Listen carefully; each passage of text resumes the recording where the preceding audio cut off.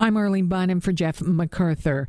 The Amazon is burning, as you know. Those images really hard to take as we look at the rainforest on fire, and it's just come up with the G7. The French president is calling for G7 to take action as the Amazon blazes are prompting a lot of criticism to the Brazilian leader. So we've got the French president saying that the record number of fires in the Amazon rainforest is an international crisis. So it's top of the agenda, or he wants it to be top of the agenda for the upcoming G7 summit. And we're going to find out more about it today and just how serious it is. Joining us is Courtney Howard, emergency physician, president of the Canadian Association of Physicians for the Environment. Courtney Howard, thank you for being here. Hi, how are you? Thanks for having me. Hey, I am good. We watch forest fires in our country, and now we're watching this. What are you thinking?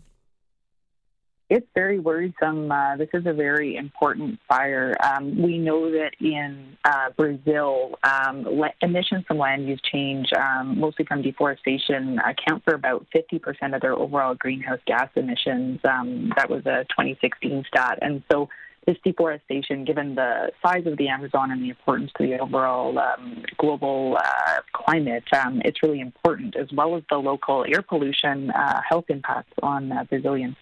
All right, if you can explain to us, we're told by scientists that the Amazon forest is really important in the fight against any change in climate and tempering any changes in climate. How does it work? So trees absorb carbon dioxide out of the atmosphere. So our trees do that. Trees everywhere do that. The Amazon makes up about 40% of the world's tropical forest, so it's a really huge carbon sink. And so what we see when trees move from being a living, breathing tree, which sucks CO2 out of the atmosphere, to burning, is that they move from being a carbon sink to a source of carbon.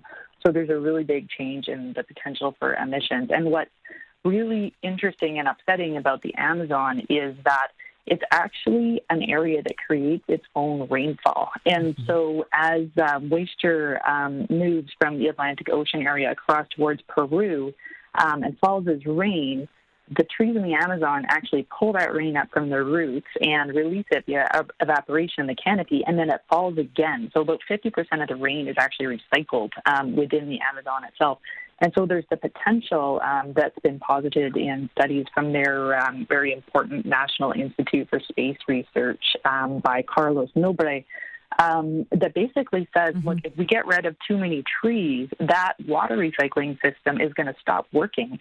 And this Amazon could actually turn from being this sort of moist environment into a dry savanna-like area. So the risk is that we move past this threshold, which he put at about 21% deforestation quite soon. Right now, the Amazon is at about 17% deforestation, and it's possible that we could hit the 21% quite quickly, which is why these increased rates of burning are so upsetting.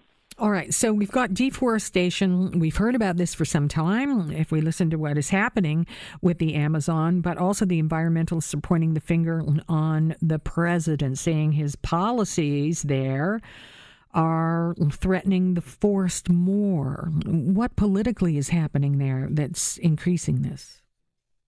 Well, like we've seen with many right-wing governments, he has not been friendly to science that has challenged his political priorities. So he, in fact, fired the head of the National Institute for Space Research a couple of weeks ago, subsequent to stats that were released that showed increased levels of deforestation, and he replaced him with a non-scientist.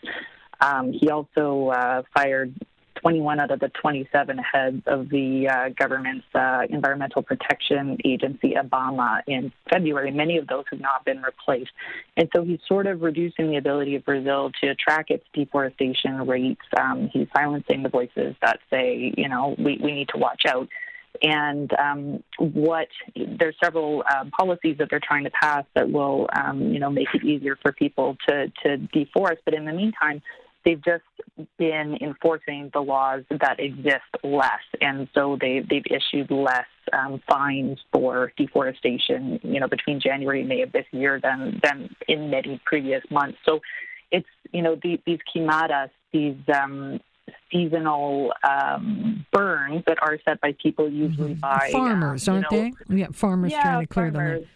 Yeah, exactly. So they do happen yearly. I worked on a policy brief for the Lancet Countdown with a team of doctors from Brazil last year, and this was, in fact, their number one worry even last year in terms of climate impacts and air pollution impacts in Brazil, because we know that air pollution impacts up to 10 million people. And so even stats from other years showed that it was positively associated with low birth weight in cities of the Brazilian Amazon, and as well as high risks of respiratory disease in children and elderly people. So even last year, this was the main concern of the physicians I was working with in Brazil. And so what we're seeing now is an exacerbation of a longstanding problem, likely in relation to a president who is, puts less of an emphasis on environmental and health protection. All right. He says he used to be called Captain Chainsaw. Now I'm Nero, setting the Amazon aflame. But it is the season of the queimada, which I imagine is dry season. He's also blaming it on NGOs and saying humans are doing this. Is there any truth to that? Well, the doctor that I spoke with yesterday, Enrique Barros, so he's a family physician, and he's the president of the environmental group at the World Family Physicians Association. And he did emphasize to me that this, it's not like the wildfires we have here where many times it's nature caused. In Brazil, there's a wet area, and even in the dry season. And so most fires have been human caused. And so, I think what we're seeing is, a result of, economic policies that have been longstanding, but, in a new culture of permissiveness as a result of Jair Bolsonaro. What the doctors last year wanted to see were, new policies that help farmers transition to different economic alternatives. They wanted to see, binding air quality guidelines in association with the World Health Organization's Breathe Life campaign. And they also wanted to see, as what we've got here in Canada with the food guide, our new food guide, more of a national sort of emphasis on a transition to plant-rich diets, because a lot of these forests are being burnt down to make room for cattle. And so if we're consuming more plants and less cattle, there would be less need in Brazil for them to be burning down the forest. Courtney, in a lot of ways, this is kind of a microcosm, a boil down of a lot of things we're talking about. And I was just mentioning the French president saying it should be top of the agenda, the G7, our prime minister weighing in. Is this going to be a catalyst if it comes up at the G7 and moving towards a lot of the things you're talking about?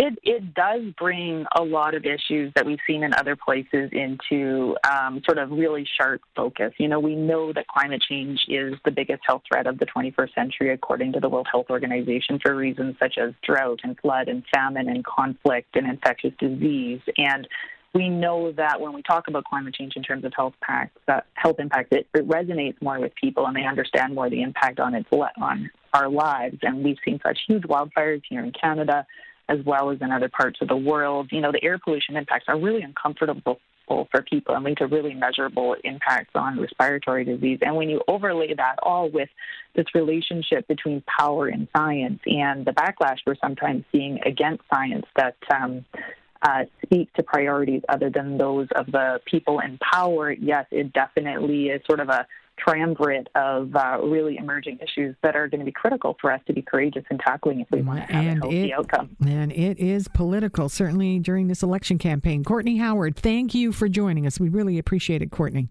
Yeah, my pleasure. Thanks for covering the story. Hey, of course. Courtney Howard is an emergency physician, president of the Canadian Association of Physicians for the Environment.